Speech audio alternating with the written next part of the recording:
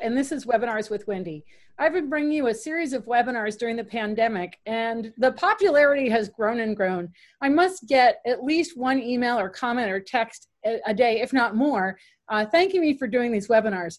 You have to realize it's a little bit selfish because I get to learn an awful lot doing these. So I'm so glad you're all getting to come along for the ride and listen, because it's such amazing people that I've had on my show. And we're looking at turning it into podcasts because so many people want to be able to listen to it in their car.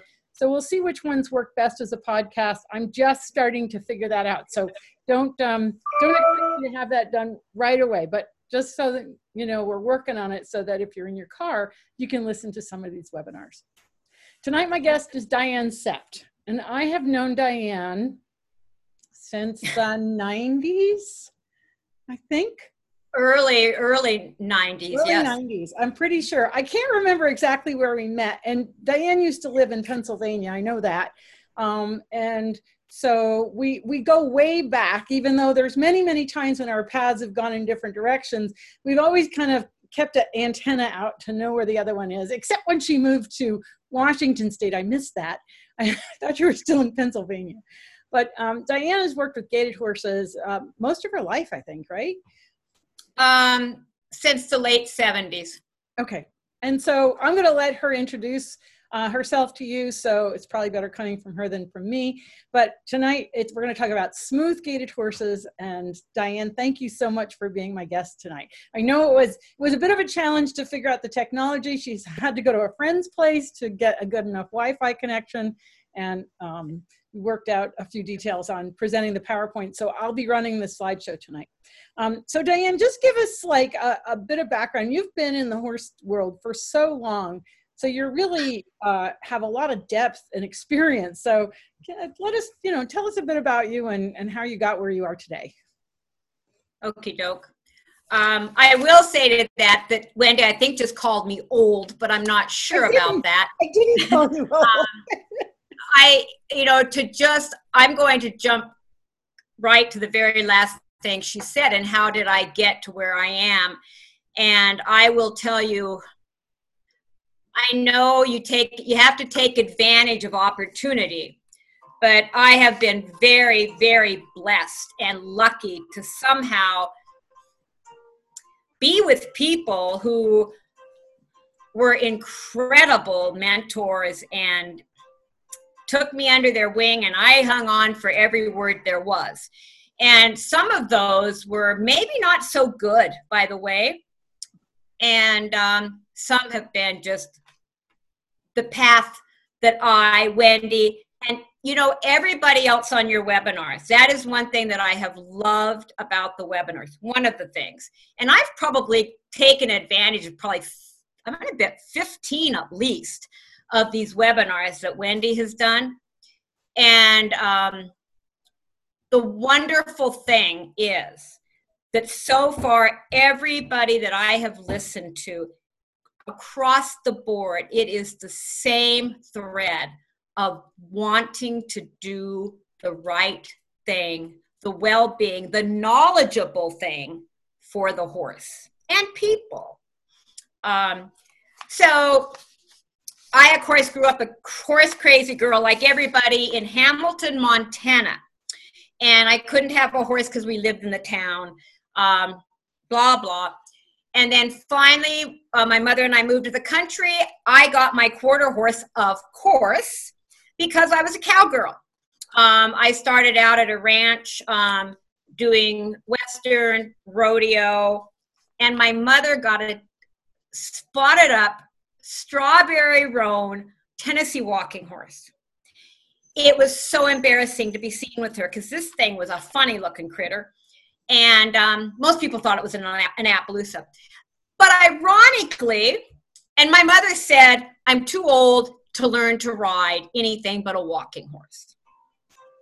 Oh. Anyway, I ended up doing rodeo with that spotted up strawberry roan Tennessee walking horse. And that started to shift my thought, and it certainly drew some attention. I was then very lucky. I was at a working a working ranch for years, every break from school I could get. Then in high school, I was lucky enough to meet up and go to work with Pearl Tompkins in Big Arm, Montana. Pearl Tompkins was one of the forefathers of the Tennessee walking horse breed in the Northwest. She was an old cowgirl. She used her walking horses around her ranch. And I would sit by the hour and listen to her talk as she'd just pitter around her farm, throwing alfalfa hay to all the horses. And anyway, so that's how I really got started in gaited horses. And yet, ironically, two of the very first horses I ever met when I went to this ranch I spent my life at in Stevensville, Montana, two of the first horses, which I think is this sort of almost an ironic start, where a black and a white horse, 32 years old, Salt and Pepper. And they were Tennessee walking horses. Meant nothing to me at the time. But I just kind of find it ironic that those are like two of the very first horses. So anyway, I've proceeded on. I love all horses. I trained up at a very wonderful farm in Calgary, Alberta that raised Tennessee walking horses. And I was there for 8 years. Then I came to Pennsylvania to become a trainer at a walking horse pleasure farm, show pleasure. Actually, that's probably very close to when I met Wendy, because I very shortly after that went to a centered riding clinic as a guinea pig. And since then, it's like everybody else, Wendy, that you've asked, how did you get started in this? Well, ironically, my walking horse couldn't canter. What is wrong with this horse? What's wrong with me?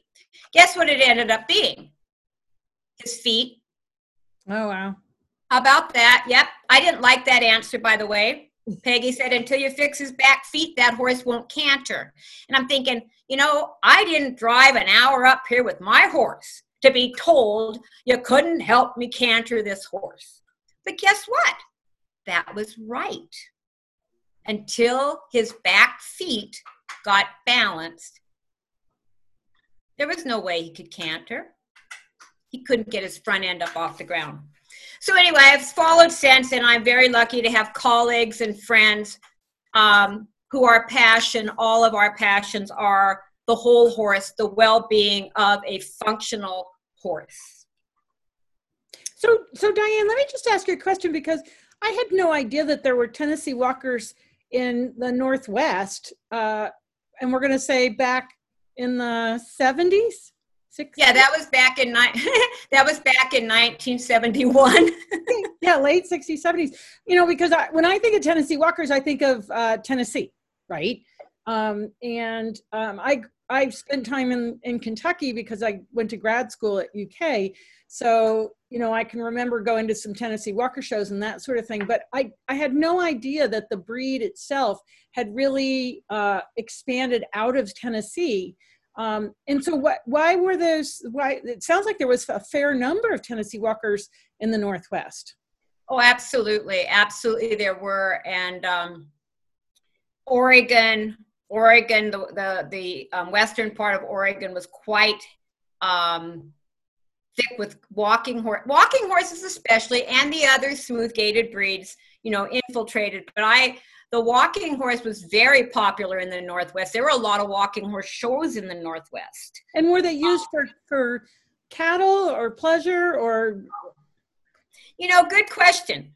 Actually, I knew several outfitters that went into the back country, Bob Marshall, Seeley, that used gaited mules and Tennessee walking horses in the Bob Marshall, several of them, Wendy. Good question.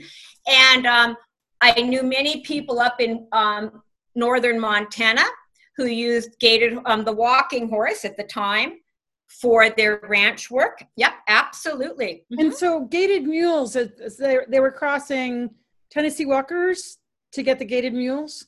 Mm-hmm.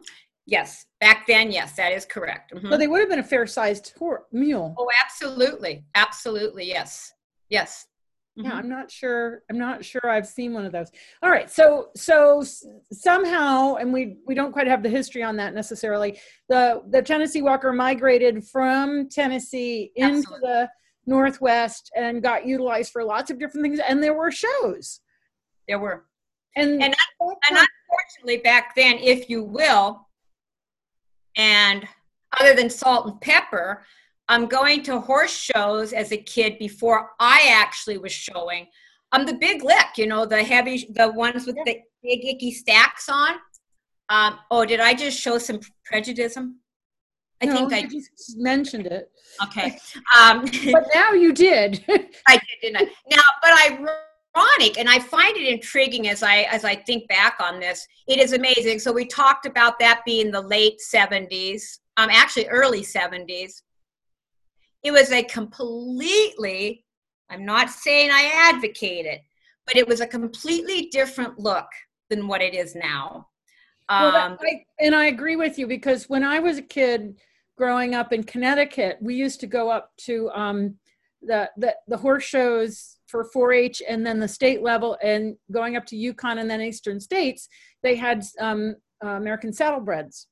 And they had 3-gaited and 5-gaited, and they were stacked, but none of this kind of aberrant type of, that was just a bigger foot for a little more action. And that actually, Helen Crabtree, and I'm sure you know who Helen Crabtree is. Oh, I rode, yes.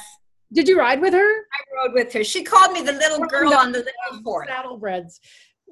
She's just, I have her book, and she taught classical position, alignment, and gravity. And saddle seat back then was actually beautiful. It was really beautiful to watch. The horses had top lines. They were fit. They were, beautifully turned out. And we used to go to the garden to watch the National Horse Show, and we'd always go on jumper night, but they'd always have a saddle seat final. And so we got to watch that. But I really have to say that the 60s and 70s, if anybody is old enough to remember, it's so different than what we're seeing today. I mean, horses were engaged. They didn't look like great, German shepherds with their rear ends out behind them. It was a very different thing. And it's unfortunate that the whole shift in the gaited horse world became extreme, just as we've done in so many other disciplines. And so I'm not saying that no other discipline has become extreme, but it seems that we can't leave things alone, and we have to start messing with it. And the only way we can go is more and more to extremes. And that's what we see in all the disciplines, actually, whether it's the dressage, whether it's, Western, whether it's reining, or gaited horses. We tend to leave the middle and go to the extremes, and then hopefully the pendulum swings back. But it seems to be that that's kind of what happened, because I remember seeing saddle seats, seeing saddlebreds, not really necessarily seeing a lot of Tennessee Walkers in my childhood, but the elegance of it, it was really quite beautiful. And maybe you can talk to that a little bit while I read this comment that somebody's put in over here. A long one. Thank you.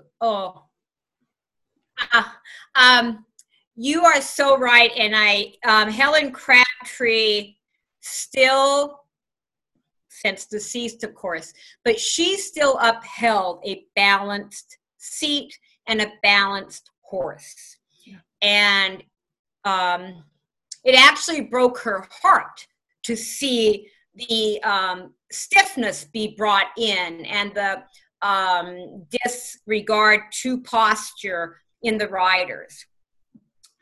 And yes, we're not all, that's not true. And that's why I have so enjoyed your webinars, some of my colleagues, and I've spoken about everybody is truly looking for the well-being. How do we get to the well-being of the horse? And I don't know about you, Wendy, but I so find, and I say this to my students, you go to a horse show, which who wants to go to a horse show anymore? But you watch a saddlebred class or an equitation, saddle seat equitation class come into the ring, dressed to the nines. They used up their entire cosmetic case that day getting ready for the horse show. And they come in. And then all of a sudden, once in a while, you will see this entry come in the show ring, in the gate, and it flows. It just flows. And guess what? That's the rider who has a decent posture, and the horse, even though of course they're high-headed, but the high-headedness comes from telescoping, right, and not from your favorite word, ventriflexing or inversion. It truly comes because the thoracic sling, the abs, have been able to lift the front end of the horse and allow this float. I mean, it's almost like a joke, because there's absolutely, and what does the judge do? What do? I've got all these other ones over here that look the same, and then I've got this one. And I think that is part of the dilemma or the challenge that we're up against in this horse world. In that people, but that's what I see. I can't ride my horse the way you're suggesting, because that's what I see. And I sure can't go in a show ring doing what you're suggesting, Diane, because I'll never place. So I will be less than beneficial to my horse so I can get a ribbon. Or the other way is you don't go out in the show ring, and you just, even though that's, I don't see showing as an adverse thing. I see showing as a way to figure out where we are in our training. It's, if you live in the closet, you can fool yourself into thinking that you're correct. But, that requires that we have judges that understand what good posture and good function is, that we reward people for presenting that. And that's a whole nother discussion that I think maybe sometime it'd be interesting to get a judge to come on the webinars and have a little discussion about that. And I don't want to get too far down that rabbit hole tonight, because, we can see it in all disciplines. And that's my point, is that Arthur Cottis said it best to me. He said, there are good riders and bad riders. And he did not qualify breed, type, discipline, and there are good trainers and bad trainers. And he made it so simple that, when we see people that are doing things that are less than optimum, that aren't considering the horse's posture, I always have to think, I'm hoping that they're lacking information. And if they had that information, they could make a good choice. But you cannot choose if you don't have the information. And if you're, I've seen this so many times. Like, I had a client, and his daughter wanted to ride in a particular discipline, and I watched from a distance, trying to advise them, go down the rabbit hole of buying the lame horse and then being sold, then they had to get rid of the lame horse and buy another lame horse because it was disreputable, the bottom line. And I could tell, but how could I help them, because I wasn't their trainer, I wasn't their instructor, and that's a statement on the industry as a whole that we need to address as a larger question of how do we bring accountability and credibility back into the industry. But again, that leads us into a whole nother discussion. And I think tonight we want to focus on what is it, and on your, I haven't looked at your PowerPoint, but what your presentation is, because, and I think with gaited horses, we get into this discussion so much more rapidly, partly because of the media attention on some of the things going on in the gaited horse world. Not that we shouldn't have attention on that, but what I find is that when we put an emotional attachment on it, we act emotionally. And so much of this has to be done in a rational way, because it will not get done if we react emotionally. And maybe you can speak to that a little bit. I will, thank you. And that's why I so appreciate you, because everybody, if you've been watching Wendy's webinars, and I even heard her say it a couple times, I want to keep these webinars kind of a scientific or things that have been researched and such. And yet she was willing to kind of open up and do almost what I'm going to call an umbrella topic. And on my PowerPoint, we're going to talk about some specifics. We can't talk about every breed. So I appreciate you doing that because, yes, Wendy, there is truth and research and logic to maintaining well-being. And something I'd like to slip back to for a minute, we talked about, and I have nothing against showing either, by the way. It's just difficult to watch sometimes. You know, when I first moved to Pennsylvania, I moved to work as a trainer at a brand new gaited horse facility. And they bought me my my pleasure walking horse. They bought me my heavy shod walking horse. And I'd go out, and not often did I not place in a class of horses.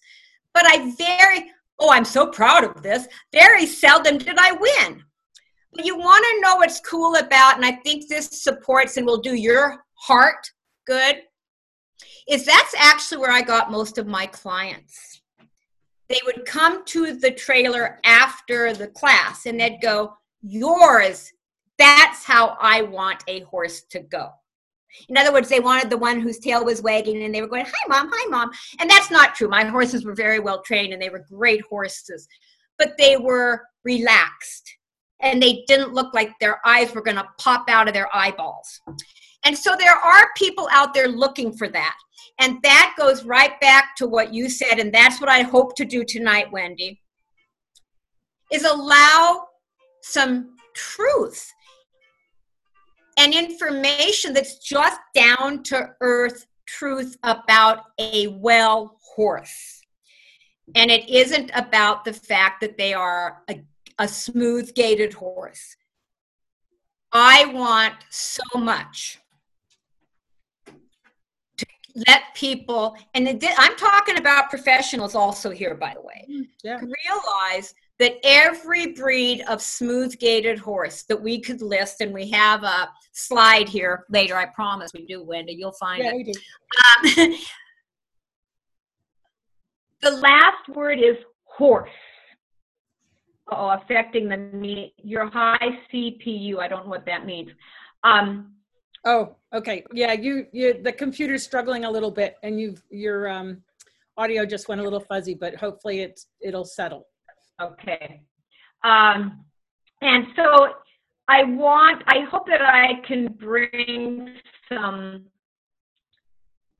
allowance to people that have been told because it's a walking horse, you have to wear this bit, and because it's a Rocky Mountain horse, you have to use this bit, and the Missouri Foxtrotters have a bit you have to use.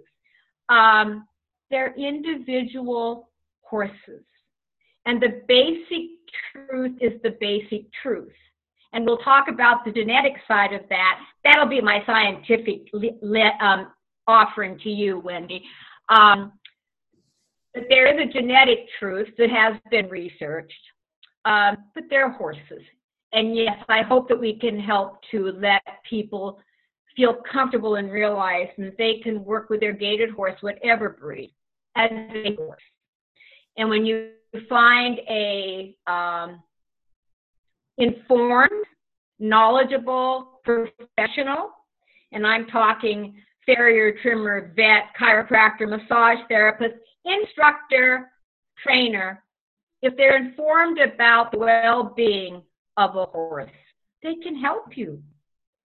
The way you bring up a super point, though, and because so often I have people, I never want to show again. And what you just said, if there is no example of a content horse on the show circuit, then no one will ever see it, and they'll just take what's out there as what it has to be. And so, that you put yourself out as an example, and you said it, you got business because people came to you, they recognized the quality difference. And so that's what attracted them. And, you know, when I had Julian Benyon on, he was formerly of Cavalia. And that was the thing about his Liberty workshop, was that the quality was so different.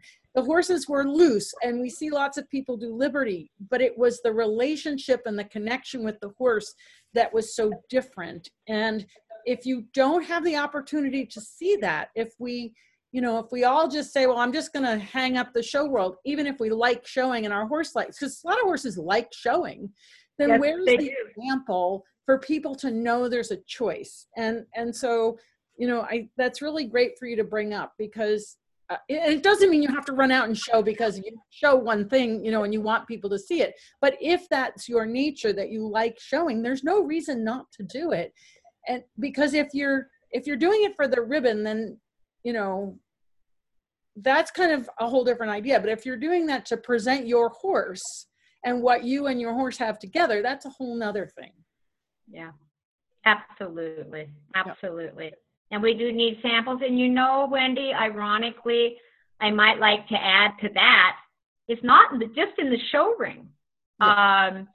Because unfortunately, and I'm waiting for that to come up here on the chat list, actually, well, I was just told on Sunday, I think it was, that a very awesome traveling clinician commented on how she didn't like, I think it was just walking horses, of course, but because they were klutzy and stupid.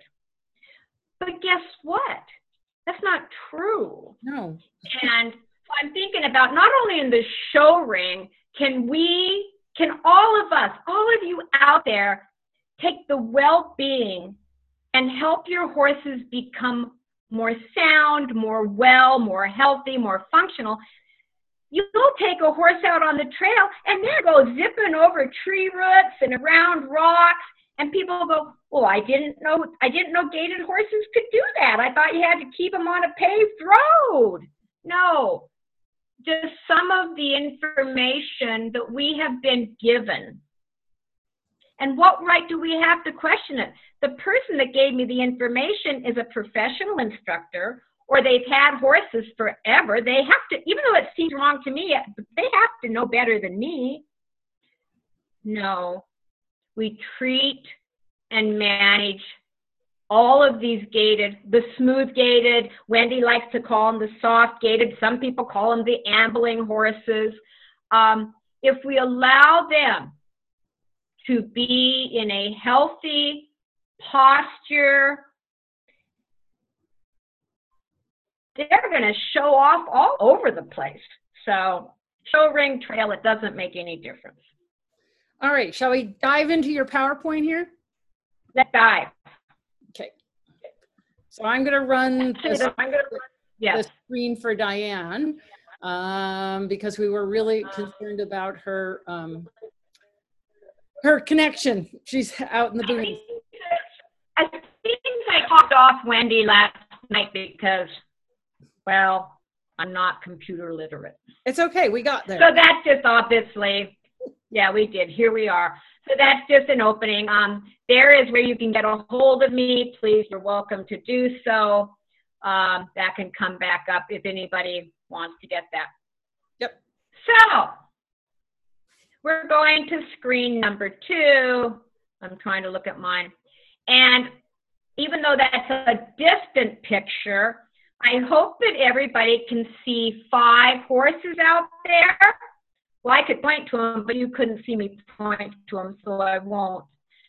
But hey, we've got 5 there's horses. A little white horse, and I don't think 1, 2, 3, 4, 5. There are.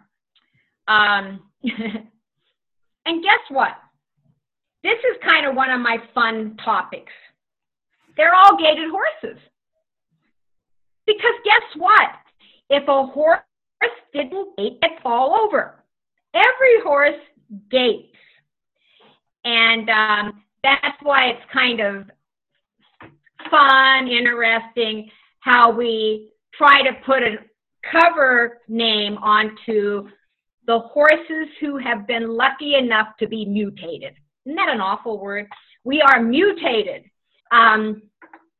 So on the left, even though it's not up close, but just for the fun of it, on the left, the little white one, that's Mr. Bug, and he's a spotted saddle horse. The gray horse is an Azteca. So he's the one that didn't get mutated.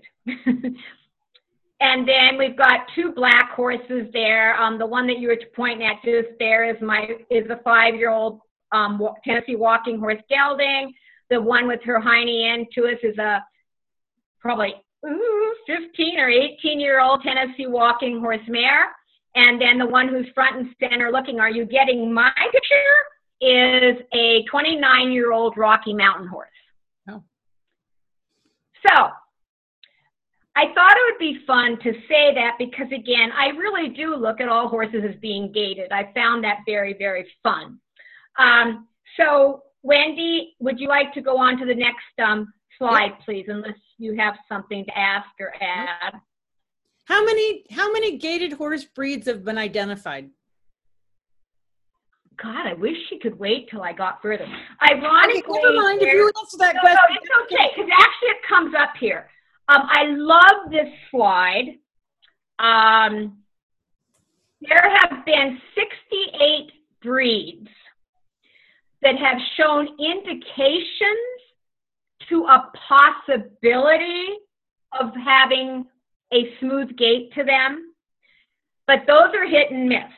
There have been over 30 who have been identified as carrying a gaited gene, some that are double, so they almost without fail gait, and some that can go back and forth between a 4-beat gait or possibly a trot. Our gaited Morgans, our gaited quarter horses, our gaited Arabs.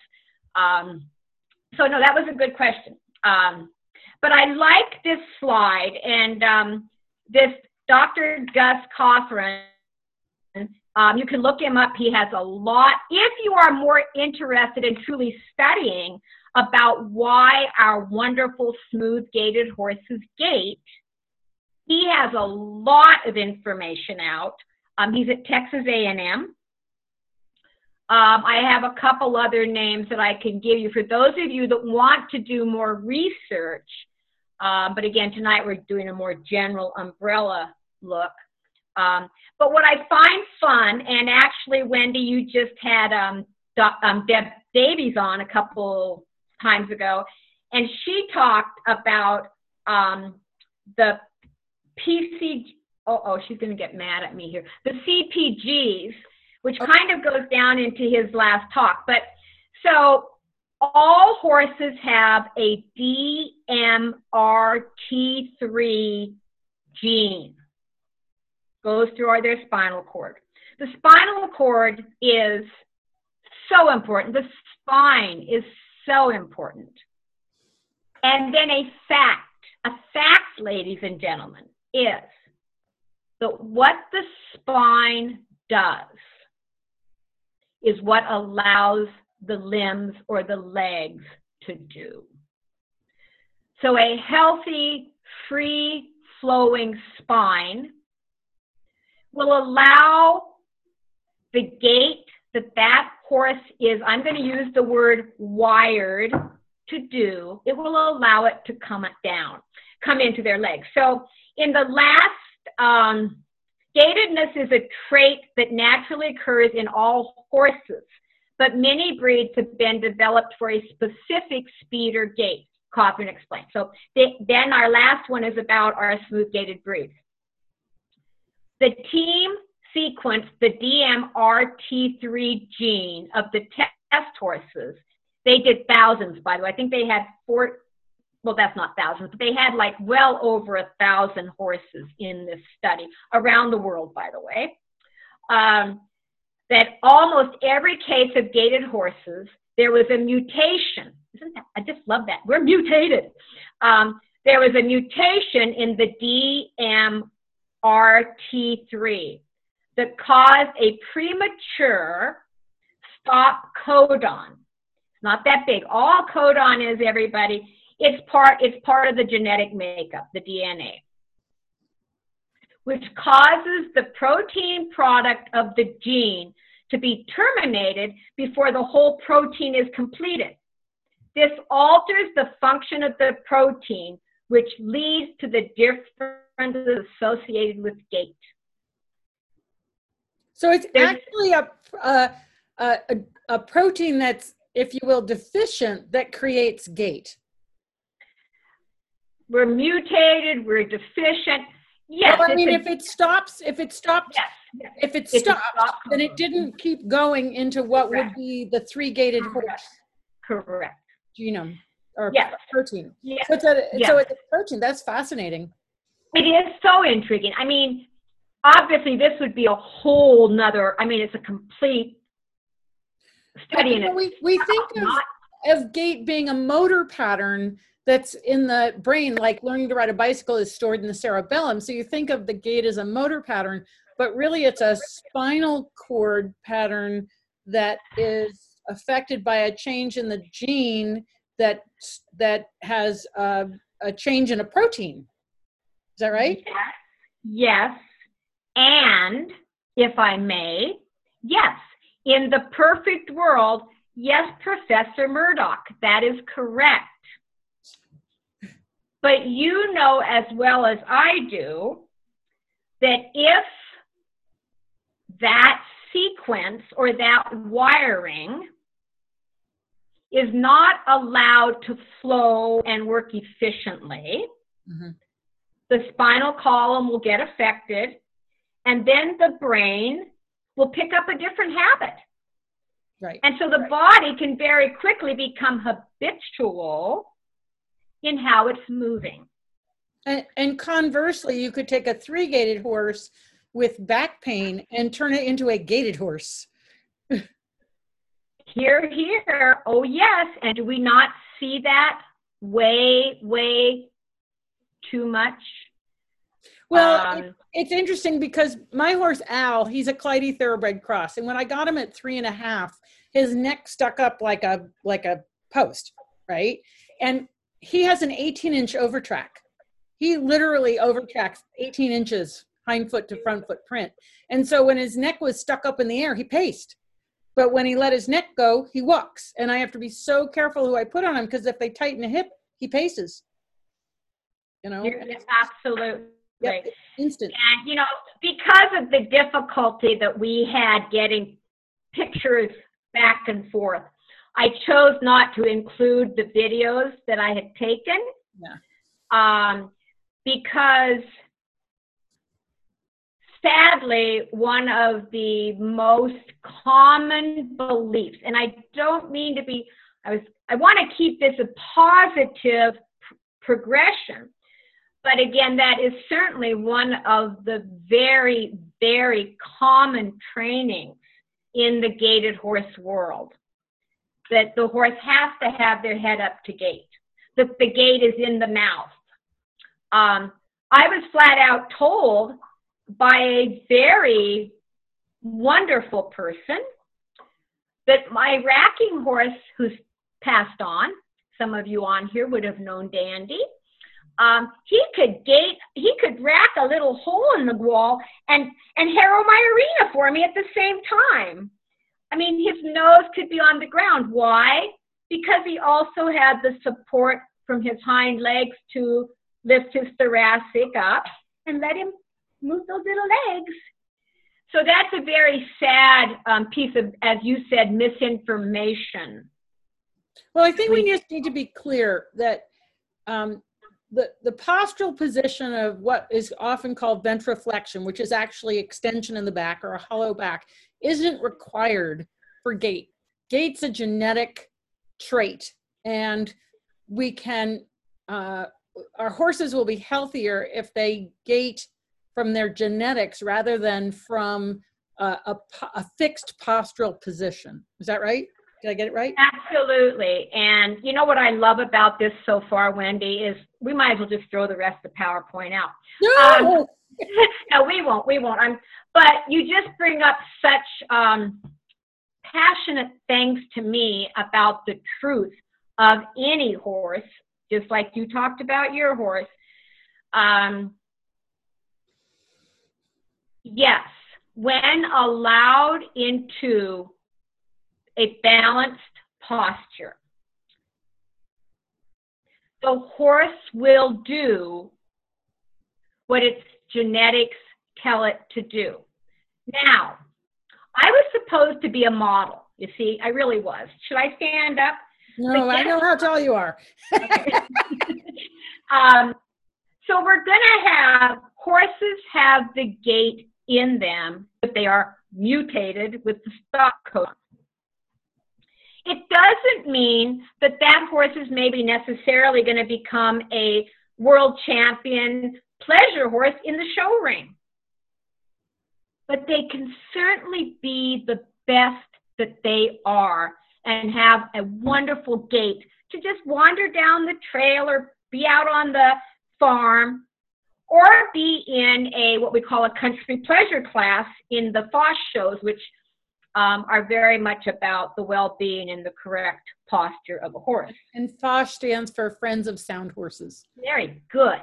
Yes. I wrote articles for their magazine for many years. Yes, you did. Yes, you did. I am very aware of that. Thank you. So you went back. You know what? Why don't we go on? Yeah. To the next. I do have oh, this is awesome. Good. I do have another question. It's so much fun to talk to you because I can ask these questions. And what is the earliest recorded gaited horse in history? I love it when people ask. I didn't know that. I just looked at that, and I'm not going to be able to answer that question. But maybe somebody. It's a long time, right? Gaited horses have actually. Oh, totally. Yeah, like totally. Roughly. Just give us a rough. Were they there, in Xenophon's time, or were they identified? Because half of it is, were they actually even identified? I believe that is something that has been documented, if you will, that probably even back to Xenophon's time, yes. And if there's somebody out there, like if Elise is on or anybody, they know the answer to that. Okay, so if you know the answer to that question, just type it in the chat or put it in the and I will find it out. But yes, absolutely, Wendy. It was not uncommon at all for horses to have a single foot gait or a little amble. It just was absolutely not even thought about. It was just what the horses did. And they were using horses. And so those were preferred horses by a lot of people. And so, yes, that's a very good question. Let's see, okay, I'm trying to get, there we go. Okay. So what we have there, obviously, is a list of many of the various gaited horses. Now, as I said, there are over 30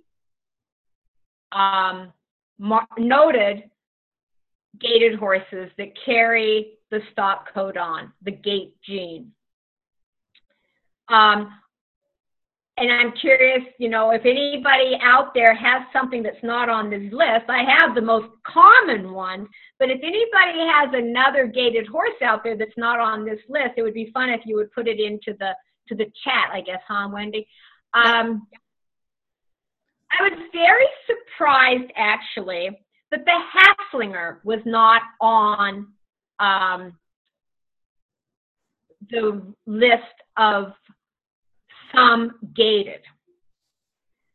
In that I have worked with 3 Haflingers who absolutely, in a nice posture, with feet that are, nicely trimmed, they're not, they're good, that will carry off into a little amble, a little single foot. And they can carry it. It's not like they stumble into it for a minute. They can carry that gait for quite a while. You have a few on here that I have never heard of. Particularly, I can use my pointer. So if you look at the screen, I don't even know how to pronounce this one. The Penia? Yeah. And he is from, he's a Greek horse. There's actually 3 that are from Greek, a couple from Crete. It's interesting. They're all over the world. these gaited horses.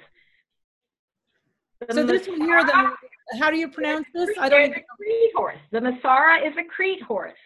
And then the Hokkaido, he is from Japan. Well, Hokkaido, obviously. I thought it was like Japanese. There's a gaited horse in Japan? Yes, and their feet are really little. No, anyway, I think it even sounds Japanese. I love that, the Hokkaido. It sounds Japanese. Most of these horses, by the way, that are odd names that we aren't familiar with, most of them do a very non-spectacular, but just a cute little 4-beat, almost shuffle or amble. So they're a very preferred horse for working, and that's what they're for working, for pleasure. Can you define amble? An amble is a little 4-beat, non-energy excited movement. It's just a 4-beat where they just kind of roll along. So it'd be a nice trail gait. Awesome trail gait. Absolutely. Yes, absolutely. I have to ask you about tiger horse. Where's that from?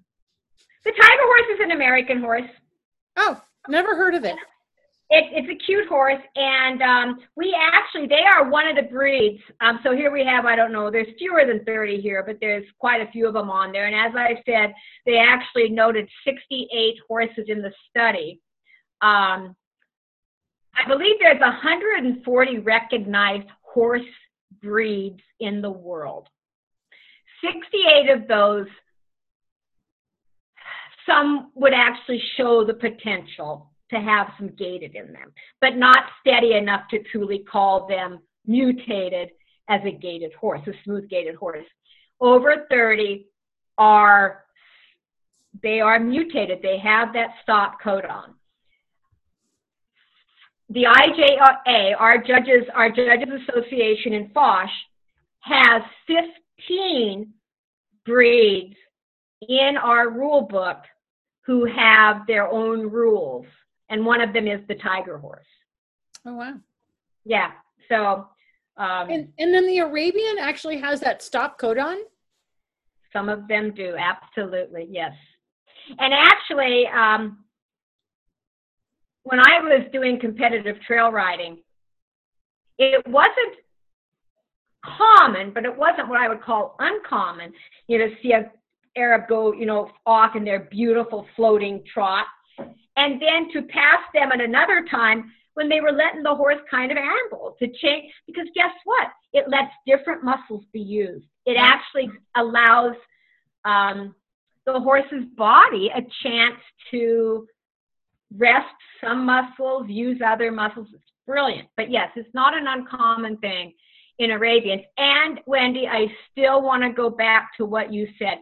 Ladies and gentlemen, what Wendy said is so important. What did I say? She actually said something really important. Okay. Is that we owe it to our horses to learn what a good posture is. Because just because the horse has their head in the air and maybe is doing a little broken trot or a broken pace or a pace does not mean it is a meant to 4-beat gait horse and we're actually being detrimental to their well-being. And that's a huge difference, if you will. It's one that's difficult for if you don't know what to look for. It's for a lot of lesser experienced horse owners that don't know what to look for. They don't realize that they're looking at poor posture versus conformation. And so that does. I have something for that. Okay, great. So before we get there, I have one more on here I want to ask you about. I can't pronounce it. I can't pronounce it either. It's they're from Germany. Of How course. do you say that? I don't know. You said no. It's Eigendein Burger. Eigendein Burger. Eigendein Burger. Yep. So there are gaited horses all around the world. Japan is a shocker. It's a surprise. And it would make sense that if there's gaited horses in Greece and Crete, then there would have been gaited horses most likely for a very long time. Exactly. Because that would make sense to, if they were going to go do conquests and things, wouldn't it be a whole lot easier on these guys riding without saddles to ride a gaited horse than a trot? Here. Listen to Wendy. She's very smart.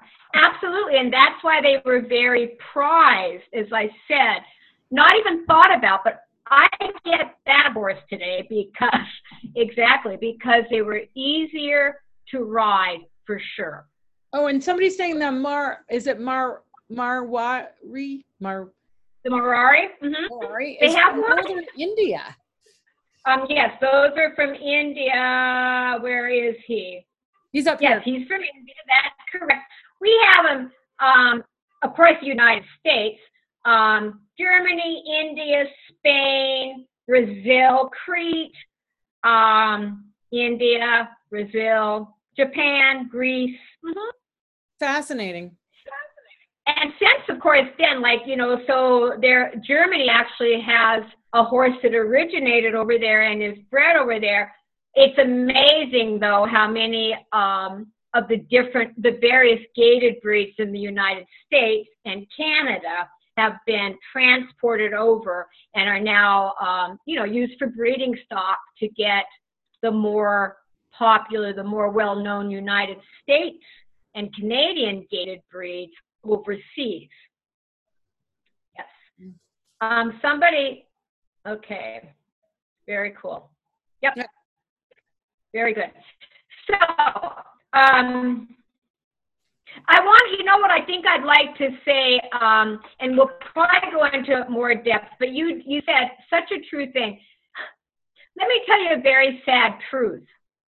When I got my first judge's license, which, by the way, at that time was with the Tennessee Walking Horse Breeders and Exhibitors Association, which is the father of support, of the big lick horse, and also the plantation shod, meaning heavy metal shoes with long toes and low heels, and pleasure horses. It's amazing that I got a license because they'd say, "Do you see what we're looking at, Diane?" And you know what my answer was? "Oh, yes." I didn't have a clue what I was, and I was out judging horses. Isn't that sad? Very sad. So here is something that I can share with you about every single horse in the world. When a horse is free moving through their spine and in some form, if you will, of self-carriage, at the walk, they will have oscillation to their whole spine. So when we watch our gaited horses at the walk, and also it's also true in all of the 4 beat gaits, and in walk, trot, and canter, there will be a slight, at least in a walking horse, it's going to be wonka, wonka. In a warm blood, it's going to be wonka. I bet your horse goes like this, Wendy, when you're walking it. Hi, hi. So in your longer strided horses, you're going to have quite a beautiful flow of a left and a right through the spine. And it comes right on out through the neck and right up to the top of the head. That is one of the first things, and an easy thing to start to train your eye for, everybody. That's really easy. And I'm also going to share another piece of information, and I think my friend up there, I think it's gone off the chat now, about my observation of horses' movement. The best vantage point to watch a horse walk, to see if they are in a 4-beat balanced movement is behind, about at the 3/4 mark, from behind, not from the side, but where you can actually observe the shoulders and the hindquarters moving. Because from that vantage point, you'll actually see the shoulder move, and then you'll see the hindquarters move. And you can still see the oscillation through the whole spine, on out the neck, over there, out the pole, and off to the next place on the trail. So those are some things. I know it does take an eye, Wendy. It does take practice. But there are some simple things, if you will, to look. And number one is that oscillation. That's life-giving. It keeps the internal organs healthy. And it allows for the gait that individual horse got mutated for, the stop codon.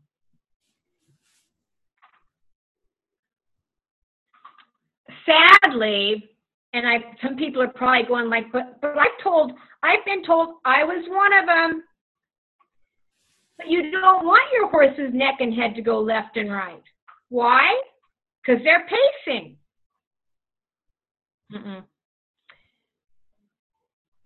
If a horse is pacing, their neck and head are going, the whole body is falling from side to side. It's falling. It's collapsing from side to side. It's not being carried with 4 legs, 4/4, and a healthy rib cage and spinal column.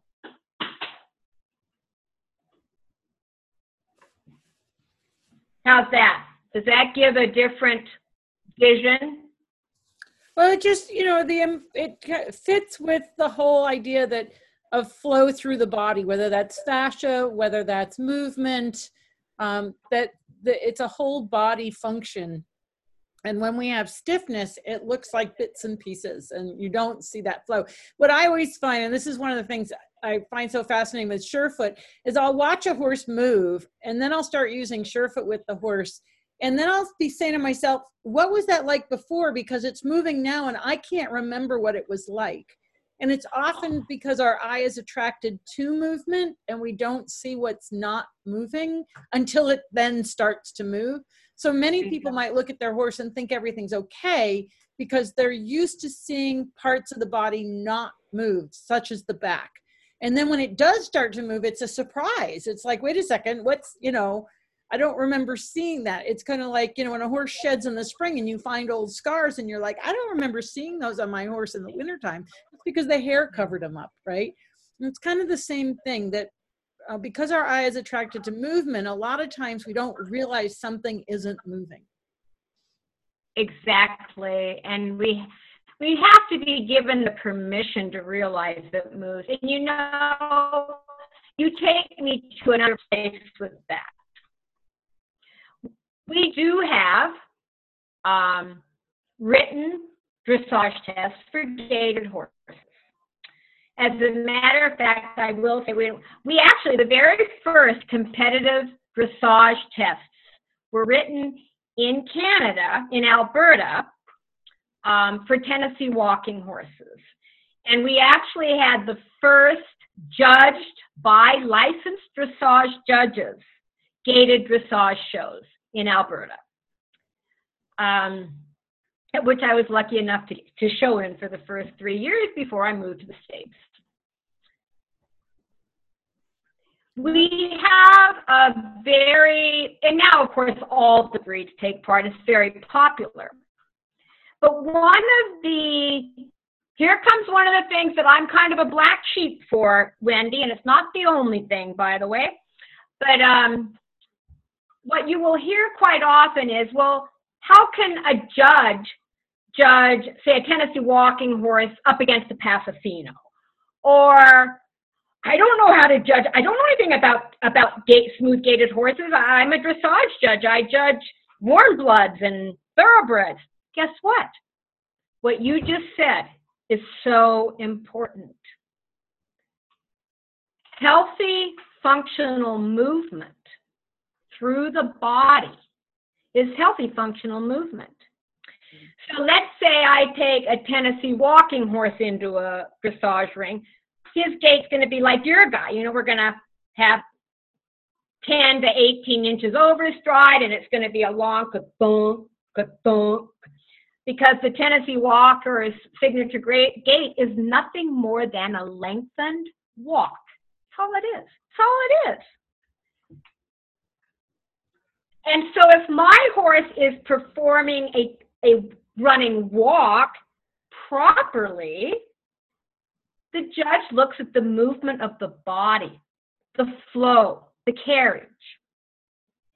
And then let's say, actually a pleasure path, let's say a shorter stride, and let's take a Rocky Mountain horse, comes into the show ring. If his body is in balance and self-carriage, it doesn't make any difference what the footfall is, because the footfall will be correct, just as you said a bit ago, if the spine dictates the footfall. Yeah.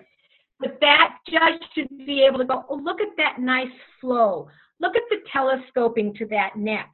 Ah, and look at the nice swing or oscillation to how the tail comes out of the hiney end. So you kind of opened that one. I hate to tell you. So somebody said, somebody's asked, they have 2 Arabian standardbred crosses alongside mares, a trotter and a pacer, gradually move differently by their 3rd year. Do you find that foals like this generally do not regain the ability to gait even with training?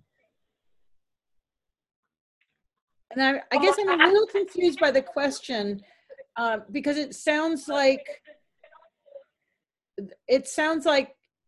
she has foals that are the Arab standardbreds, and that they're losing what gait they saw as a foal. No, that gait is wired in there.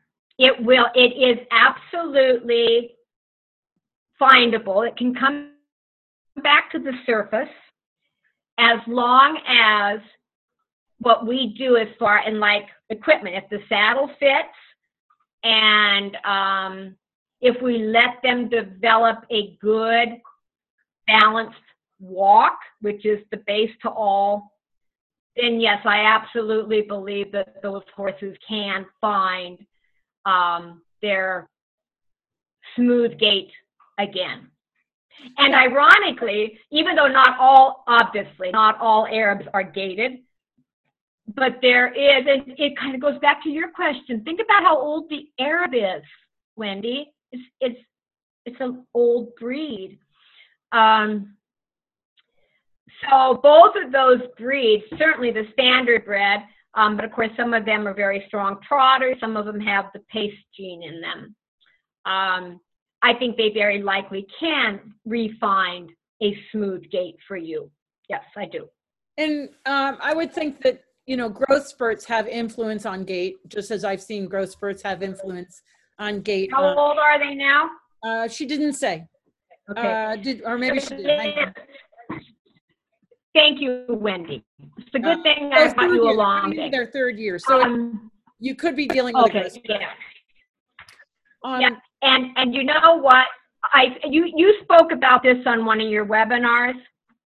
First of all, I suggest we allow these young horses to mature more before we get on them. Because if we start riding them at 2 years of age, 3 years of age, we are riding them in a body that is not ready to be weight bearing. They aren't even sure how their own body moves. So we can quite likely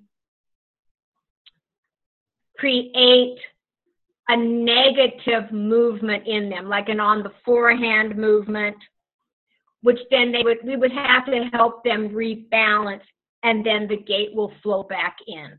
So yes, you're right. Age is huge. Age is huge.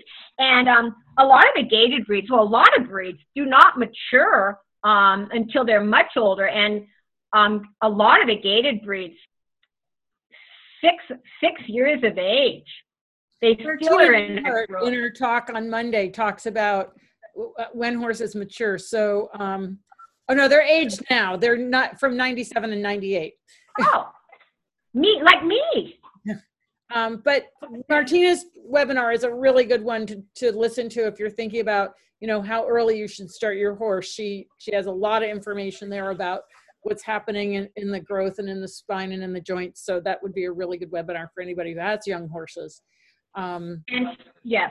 And so my support to you in your question is that if you will allow your horses to release and find, and maybe you can answer this question, whoever asked about the Arab standard bred crosses. I can't see the names, ironically, they're in a light blue. If you let them reestablish that oscillation that I spoke about, and as long as there's no damage in the spinal column at this stage of the game, it can flow back in. All right. It's kind of ironic what you talked about. Can we look at the feet, please? Unfortunately, let's look at the feet. Go back down. Okay. Go up, I should say, up above the equipment. There you go. Because Wendy, you talking about your Surefoot, and it's funny. The first time I saw you do the Surefoot, by the way, was at Lorney's. Oh wow! Yeah, and before I even had thought about that myself, I use blocks of wood. But I'm not as smart as you to do what you did. That was brilliant. But the reason I think that what you talked about with the Surefoot and bringing it into the smooth gaited breed talk specifically is until we make sure. So you could put a walking horse or any gaited horse up on the Surefoot pads. And they might create a little like, it might create a shift. However, that being said, our responsibility as the owner, and I guess I'm going to put the responsibility over onto our farriers and onto our veterinarians and anybody who guides and gives information to those of us that have horses. This foot on the left, the top left foot, the black foot, that is a very, very common foot seen on many of the modern day gaited breeds. We will not do justice to your Surefoot pads, Wendy, until our horse looks like the one in the bottom right-hand corner. Yes, and you know, sometimes, and this is what I found, is that even if the horse is poorly shod or, you know, long toe, low heel, like in the upper left, and is not ideal, it still offers, I've seen it create changes in horses where it changes relationship. And I've seen it guide owners into understanding that they need to make a change to balance a foot. Beautiful. Beautiful. And as long, you just said it, as long as they realize a change is needed. Yeah, because Surefoot's not going to solve a problem like that horse on the upper left. Surefoot's not designed, it's not intended, but I have seen it bring comfort to horses where suddenly they go from grumpy to interacting, which, you know, is such a change in personality that it allows people to start thinking differently about the horse. But I totally agree with you. I mean, there's sometimes that I look down and I'm like, until you change the feet, this is just a Band-Aid on a very big hole. And let's also go to a fact which is also going to be lower. But if we have a horse with a foot like that, they're probably going to do some kind of a gait, by the way, some kind of a discombobulated gait. But they are so down behind the wither and so heavy on the forehand that it puts us out of whack, first of all, because we can't sit in balanced posture on that, but we certainly can we can certainly compensations, can't we, for that? But again, the way that a horse is wired to move healthy and coordinated is to be able to come up in the front end to give the hind ends a place to come forward. So when we have a horse, these are front feet, the black ones up in the left-hand corner, those are front feet. The hind legs or the hind quarters on any horse, I don't care what breed it is, the back and the hind quarters have got to compensate in a way to get around those front feet, because those front feet can't get off the ground until tomorrow. One of the examples of that, which is not something I necessarily, if you've never seen it, I don't suggest you go look at it, but the reason the big lick Tennessee walking horses, and some of you know what I'm talking about, but they're horses that carry a very big, what we call pack, you just stack up to 5 inches heavy. And when you watch them from behind, their hind legs go way to the outside of their front legs. Why? Because the front feet don't get off the ground as fast as the hind legs have to move to carry the person on top of them. So we want to use the Surefoot pads. What a wonderful gift to have those to help rehab these horses that have been so stoic. And you talked about personality, Wendy. That is actually what first drew me to, it was Tennessee walking horses. That's what I had when I went to Pearl Tompkins. She had over 50 head of Tennessee walking horses. Their personality. That's actually what drew me into the walking horse world, was their personality. They're funny, they're kind, but sadly that creates them to be very stoic and very martyred. You put them on the Surefoot, like you said, and they go, oh, thank you. And we start to see the life come to them. And then it's our responsibility to turn their front feet into the ones that are in the bottom right-hand corner. It doesn't matter what breed, you need a balanced foot. That is correct. And I'm going to go back again. I will tell you what, please, people, go back.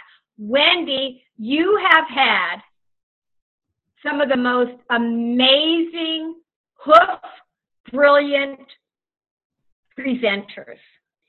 And just when I write to a friend and say, oh, you've got to watch his presentation, 3 days later, another hoof presentation? Oh my God. And anything that is said by anyone that Wendy has had on regarding feet applies to every one of our smooth gaited horses. Yeah. Every one of them. Yeah, there's a myth that you have to shoe horses differently to gait. If gait is genetic, then that is false. However, Wendy, this is all your fault. But thank you for bringing that up too. When horses, and whoever the person was that asked about the Arab standard bred cross, thank you.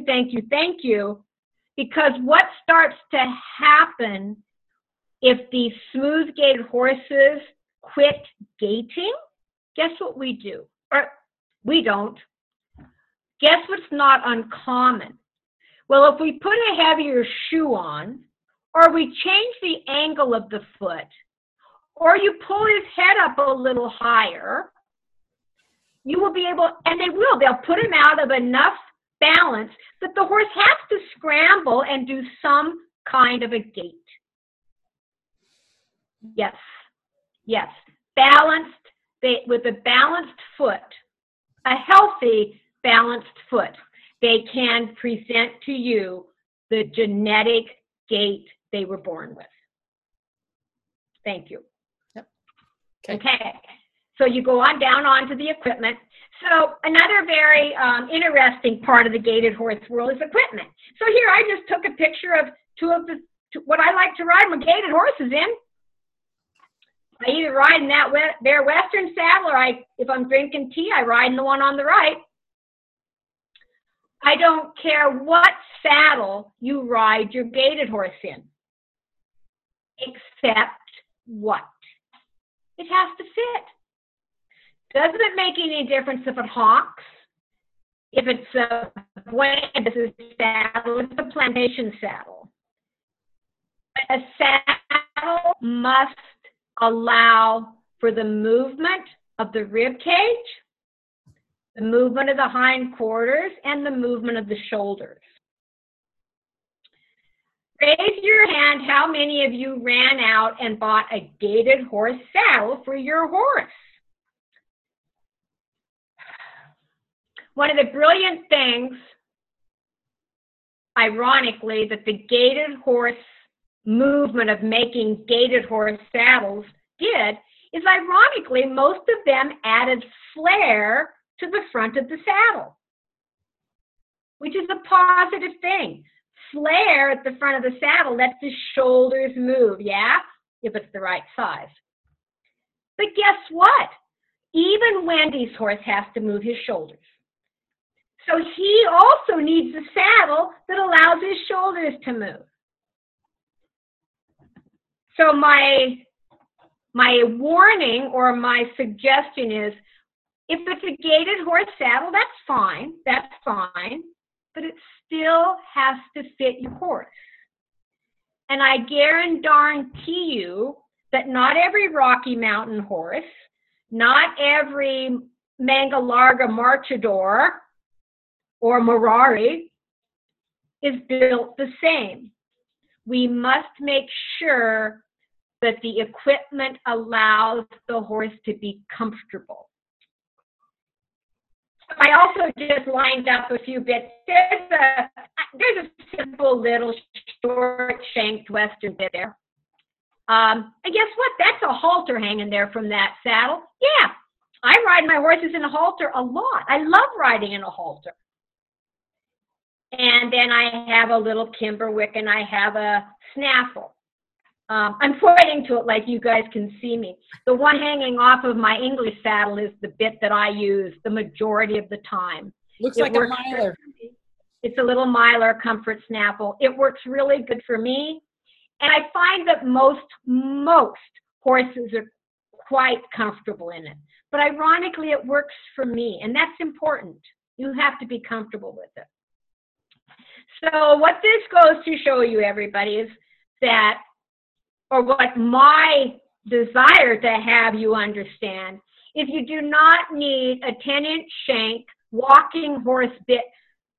The Tennessee walking horse has their own bit. No, they're a horse, and they have teeth.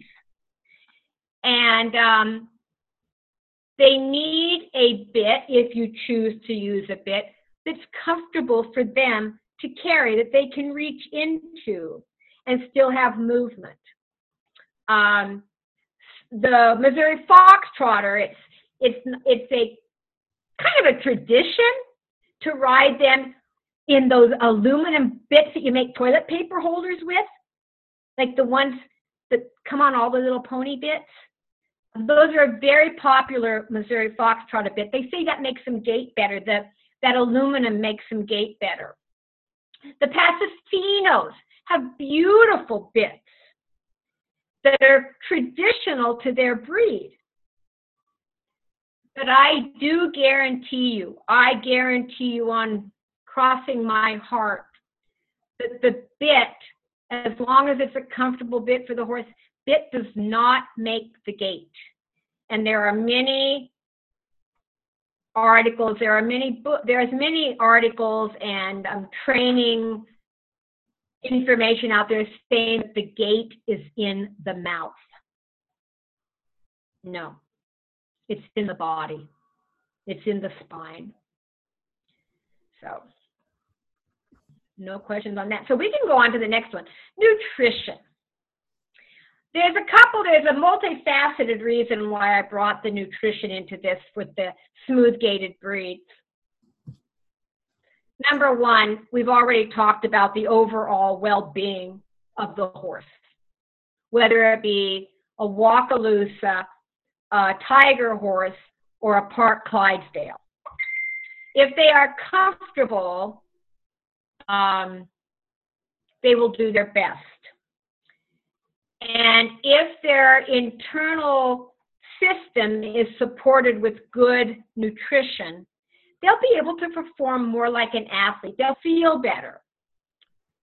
A lot of our smooth-gaited breeds, not all of them, everybody, not all of them by any means, but it's not uncommon that many of the, especially the American or the North American gaited breeds, have a propensity towards insulin resistance and Cushing's. It's just not uncommon. And I dare say everyone I have does, even my 5-year-old. Well, we didn't think horses got Cushing's or insulin resistance at that age. Now that I know a little bit more, I am already feeding him as an insulin-resistant horse. It's going to be fun. It's going to be fun to see how that pans out in his future. But down at the bottom, right, I have up the free choice mineral feeders. I hope you can see that. There's a whole line up there. And if we happen to have horses, that's Mr. Bug, that's the little spotted saddle horse. As they start to rewire themselves to a healthier movement, they need nutrients to feed their neurological system. When we offer a free choice system, the horse can choose what minerals might best serve that day for what that horse is going through. And I really hope there's nobody out there that has this situation. But if we have a horse who has been ridden in an inverted posture where the spine has gotten depressed down, neck up, it has likely created inflammation and likely shut down some of the proprioceptors in the body. So sometimes certain minerals are needed to help kick that back in. And a lot of times even just vitamin C itself is a help to tell the neurological system, the wiring system, wake up, we're going to come back to life now. Come on, just like putting them on the Surefoot pads and seeing their eyes go, oh. So that's why I wanted to put that up there, because it can be incredibly awesome to helping a horse reestablish their internal flora and their nutritional balance. So, okay, how are we doing? That's just a picture of a beautiful horse that I thought we should have a moment to look at. Look at that walk. Look at that walk. That is in that horse. Look at the height of her wither.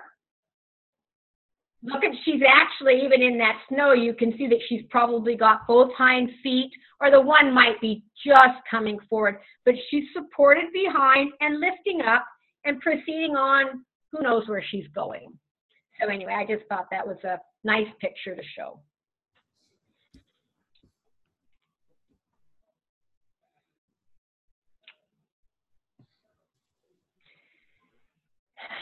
We've talked about some of this already, but I wanted to specifically bring up 3, I'm going to call them disciplines, things we do usually with horses. And I'm wondering how many people right now are going, is she crazy? You can't lunge a gaited horse. She's crazy. If we lunge with the awareness of allowing oscillation while on the lunge line, lunging is a completely acceptable and beneficial exercise. And it can be absolutely awesome for horses. Oh, this I would actually even go with. I'm curious about those Arab standard bred crosses. I wonder if they're trotting or pacing. They're probably trotting.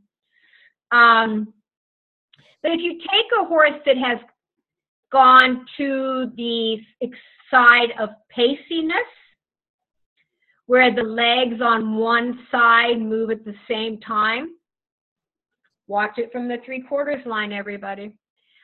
Lunging them over ground poles is one of the easiest exercises for them to help rewire that system without us on their back. Give them the opportunity to find that 4-beat or diagonal movement when you're just out there coaching them and allowing them to find that. And I think something people need to realize is anytime you are on the ground and there is a line or even an invisible line between you and the horse, you are lunging. So many people look at someone with a lunge line and a lunge whip and say, that's lunging, but then they don't see someone with a long lead to a halter as lunging. But it's all, anytime the horse is going around you, basically, that's lunging.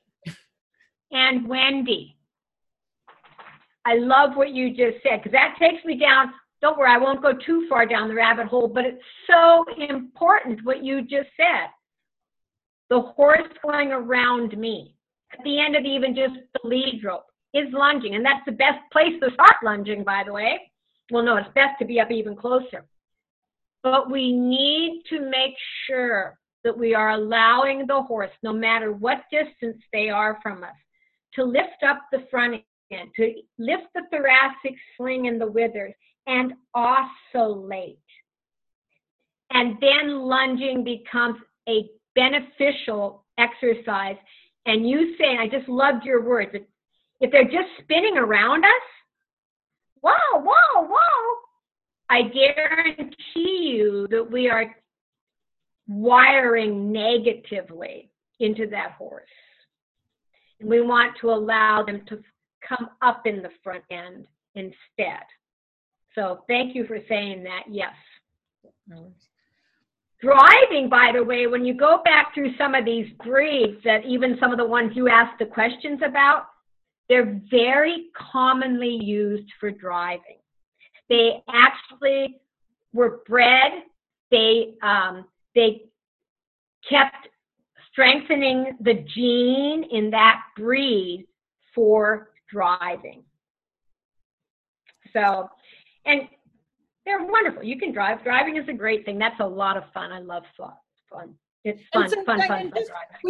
You haven't mentioned this yet, and I just wanted to point it out that all gait, smooth gait, is a variation on walk. Bingo. Thank you. I wanted you to get something to say, but you're right. Yeah. No, it is. Thank you. And Wendy, you can take it to the bank, what she just said. It is true. Every one of the intermediate, if you will, that's kind of the term, mountain pleasure gait, running walk, Missouri foxtrot, rack. The rack, they are a offshoot. They are a continuation of the walk. The walk, in Dr. Deb Bennett's language, is an isochronal movement. It means it's an evenly spaced gait. And yes, if we are able to help our horses, or not impede our horses from doing and getting stronger and stronger at a walk, You're right. That gene will pop in and they will do their gait, Wendy. You're absolutely right. Well, sometimes people think gait is some, you know, because some of them are so fast, you can't really see with the naked eye that you're really looking at a walk. And anything other than a pace or a flying pace is, you know, the word pace means lateral pair of legs, so it nullifies that from a gait. But and I remember in Dr. Clayton's book, she had the biomechanics of the horse. She had a list of all the names of the different gaits. And there's it was like a list of like 30 names, but they're all still a variation on walk. Yes, they are. And which brings me to something else, which I would have gone with riding, but this is a great time. So we talked about riding horses when, like you said, Wendy, they're still out of balance. They can't even carry themselves functionally, let alone weight bear a human being and a saddle. Yep. Another very taught and common belief in the gaited horse world, and I believe it to be true in every breed that you could say, except maybe the gaited Morgan. Well, unless you wanted your gaited Morgan to be that. Don't canter your horse until it has that gait locked in. Don't let it know it can canter. Do not canter that horse. So you're not going to probably canter that horse until 5 or 6. So I have an interesting question here for you, Diane. Someone's asking that they have a Pasofino that was started and trained and shown in Phenogate, most collected. And when she adopted him at 15, he was high-headed with a quick, powerful up and down front legs. She's worked on lowering his head and replaced the curb bit with a snaffle and a yakima and done groundwork for relaxation, and now he isn't gaiting. Is it realistic to hope that he'll be able to gait again in this new frame? Yes. Yes, Linda, definitely. Definitely. Here's I think one of the things you have to realize is that's 15 years of a habit. Bingo. You have to gait in a particular posture. So just as a lead into your answer. And again, and I do know this lady. Thank you, Linda. I don't know what x-rays you've had. Here's the thing that happens, and I actually was going to just talk about this, so how timely. She must know me well. There are some Pasofinos who are bred to do the Pheno. The Pheno would be the most collected gait in our gaited horse spectrum. So here's the Pasofino up here in their gait being very collected. If they were bred to do that, there's the sad thing for that breed. Great breed, by the way. Love the Pasofino. And I have a very good friend who uses Pasofinos in endurance, and she knocks them dead out there. Wendy. She just came back from a 3-day in Idaho and cleaned up. What happens, sadly, to some of the Pasofinos is somebody gets a Pasofino and they're all excited because they've seen these horses that do this incredibly vibrant, quick up movement, and they try to make their horse do that. By how? Pulling them in, holding them up, holding them tight, and their body quits flowing. The energy quits flowing. Some Pasofinos are not meant to be Pheno horses. They are meant to be very nice moving pleasure show horses or trail horses. I'm going to flip-flop all the way back again to the spectrum over here, the Tennessee walking horse. Misprinted all the time, and I know some of you have been told this. We do not collect our Tennessee walking horse up to do the running walk. The running walk is an extended walk. It is the most extended walk on God's creation. And Wendy knows this. The very last gait introduced in dressage is an extended walk because it's one of the most difficult gaits to grow the strength of the abdominals and to get lifted in the thoracic and allow that horse to carry that movement. So that's one place I'd like to bring our gaited horses more into the real equine world of correct terminology. So, yes, Linda, if he still has the ability, and I know you've done a ton of wonderful work with him, you're an amazing patient, and he begins to be able to find and be consistent with oscillation and starting to be able to come up and support himself with his hind legs, he will be able to find the gait again because it's bred into him. And he just will have to cross over that place of confidence that lets him know he's not going to have to gait like this anymore, that he's going to be able to flow on and go into gait. Yes, I do believe it's doable. Yes. Would it be worth her looking to see if there's any degree of arthritis in his spine from the years of being ridden hollow? And that's what I'm curious. Have you had x-rays of his spine, Linda? She's done a lot of work, Wendy. She has done a lot of work. When you know that a horse has the breeding and capacity, but you don't see it coming out in the work, and you've worked that hard, it's one of the questions that you have to start asking. What is Absolutely. it in a horse? If he's bred that way, he's been able to gait, but in a certain posture, and now the posture's changed. It's a valid question in my opinion to say, is there something we're missing? And could it be that? So look at what she wrote back, Wendy. I'd forgotten about that. Thank you. So he's got arthritis in both stifles. Why? Because he was being asked to put undue strain into them. But she hasn't done the back, so that's interesting. It would be worth talking to your vet about it and just asking the question, because if he has arthritis in the hocks, there's chances are he has arthritis other places. And Diane, there is a tapping sound. I'm wondering if it's just water dripping off the roof where you are because it's rhythmic. It's a gated movement. I don't hear anything. I think it's I hear it at my end. It started a little bit ago, but anyway. All right. I think it's the ocean. Okay.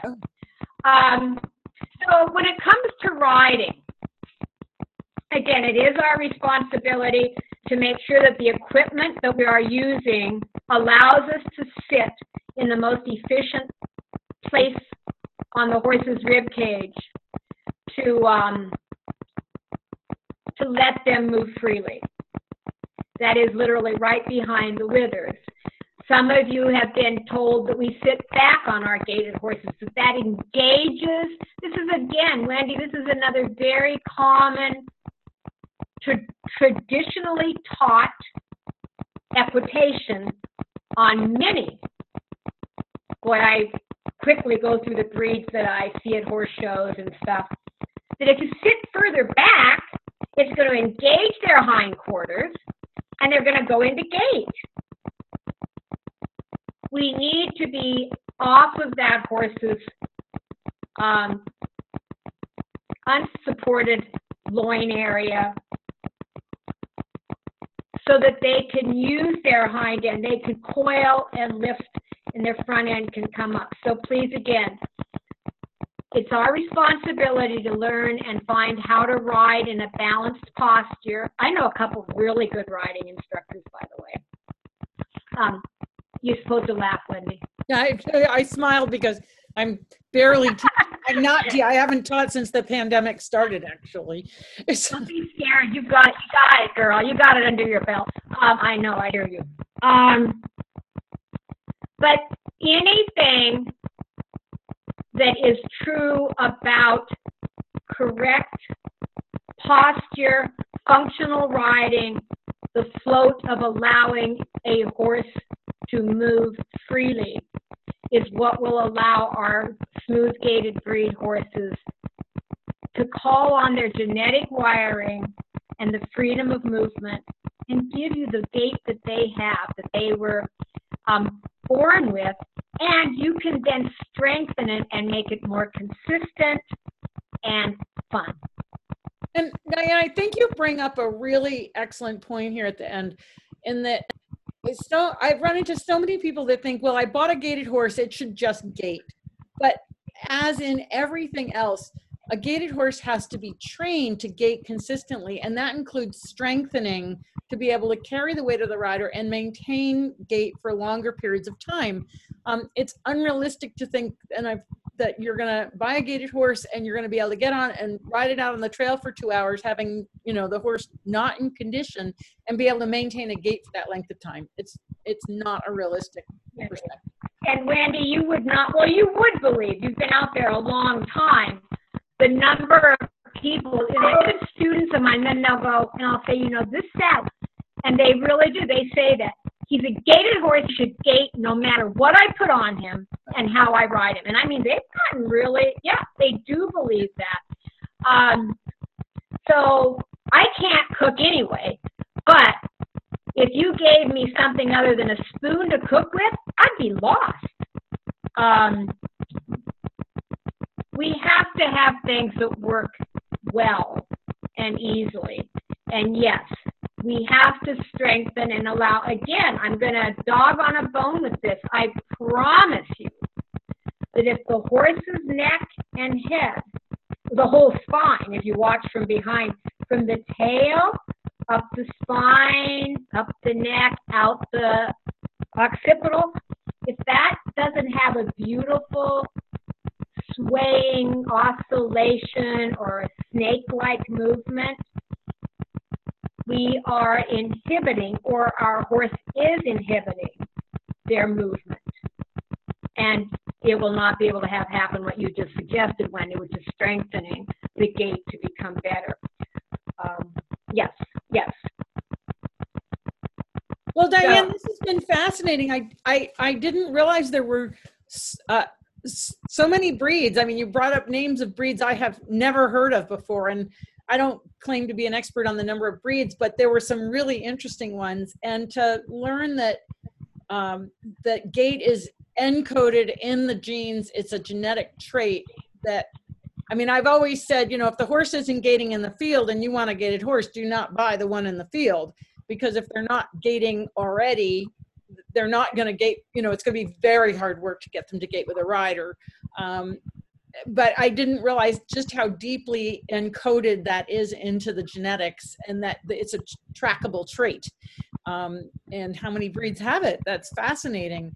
And I totally would agree with you that, it's back to that comment that I made earlier that Arthur Cotta said, there's good riding and bad riding, and there's good function. You could apply that to so many things. There's good postural function for carrying the weight of a rider, and I refer to it as weight-bearing posture, versus the horse in the field just wandering to get a drink of water, which is a very different demand on the system. It's not bearing weight, and it doesn't matter if it's a gaited horse, a smooth gaited horse, a 3-gaited horse, a 5-gaited horse, a 1-gaited horse. They still need to be in a weight-bearing posture if we're going to ride them.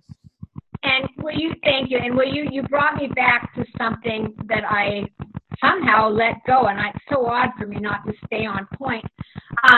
But I started to talk about how it's very common to be instructed to not allow your smooth-gaited breed to canter until that gait is in. No. What happens, our smooth-gaited breeds have kind of an ironic dichotomy in that why they're so neat to ride is because they have at least one foot on the ground at all times. They might have 1 foot, they might have 3 feet, but it allows them to be smooth, right? Which is wonderful for us, until their bodies get so depressed and ground laden that the thoracic sling starts to drop, the back starts to drop, and then they aren't so smooth anymore. And so, but that's okay. We'll put some different shoes on. Please, please, we can look at it. We can call it cross training if you want.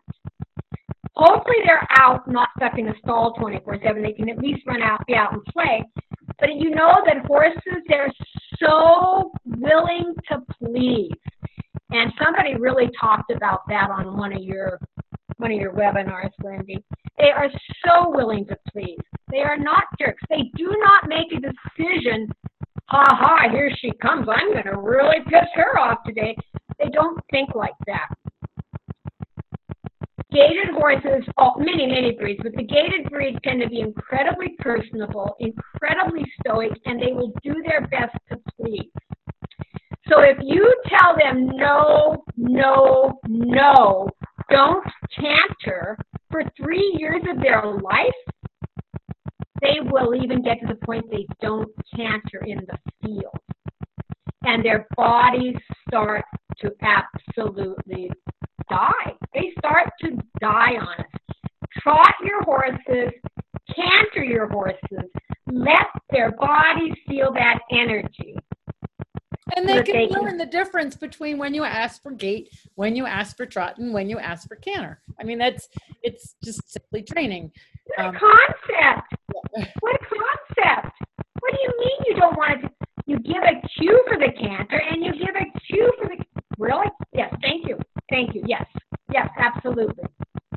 Well, Diane, this has been, like I said, it's been really fascinating. It's been so interesting to learn more about just, like I said, the genetics of gaiting. And, it's really great to help people understand that we carry a lot of myths about horses. Yes. Carry them for generations, and they've been taught and passed down. But the bottom line is that we need to reevaluate given the knowledge that we have. And so many points that you brought up refer back to different webinars. Dr. Peters talking about the brain, Martina Nearhart talking about back pain we just had on Monday, the thoracic spine we had with the Ecosoma folks. So any of you watching this webinar tonight, if you find that there's particular things that Diane talked about, just search back in the webinars, and I'm sure you'll find a webinar that kind of explains a little bit more, certainly about feet. There's plenty about feet. I mean, that's what we're just trying to do here is a reference library, if you will, of all these webinars. So just remember, you can find all of the webinars on the Surefoot Equine YouTube channel. And if you like Surefoot, just go out and join Fans of Surefoot on the Facebook page. Also like our page, Surefoot Equine.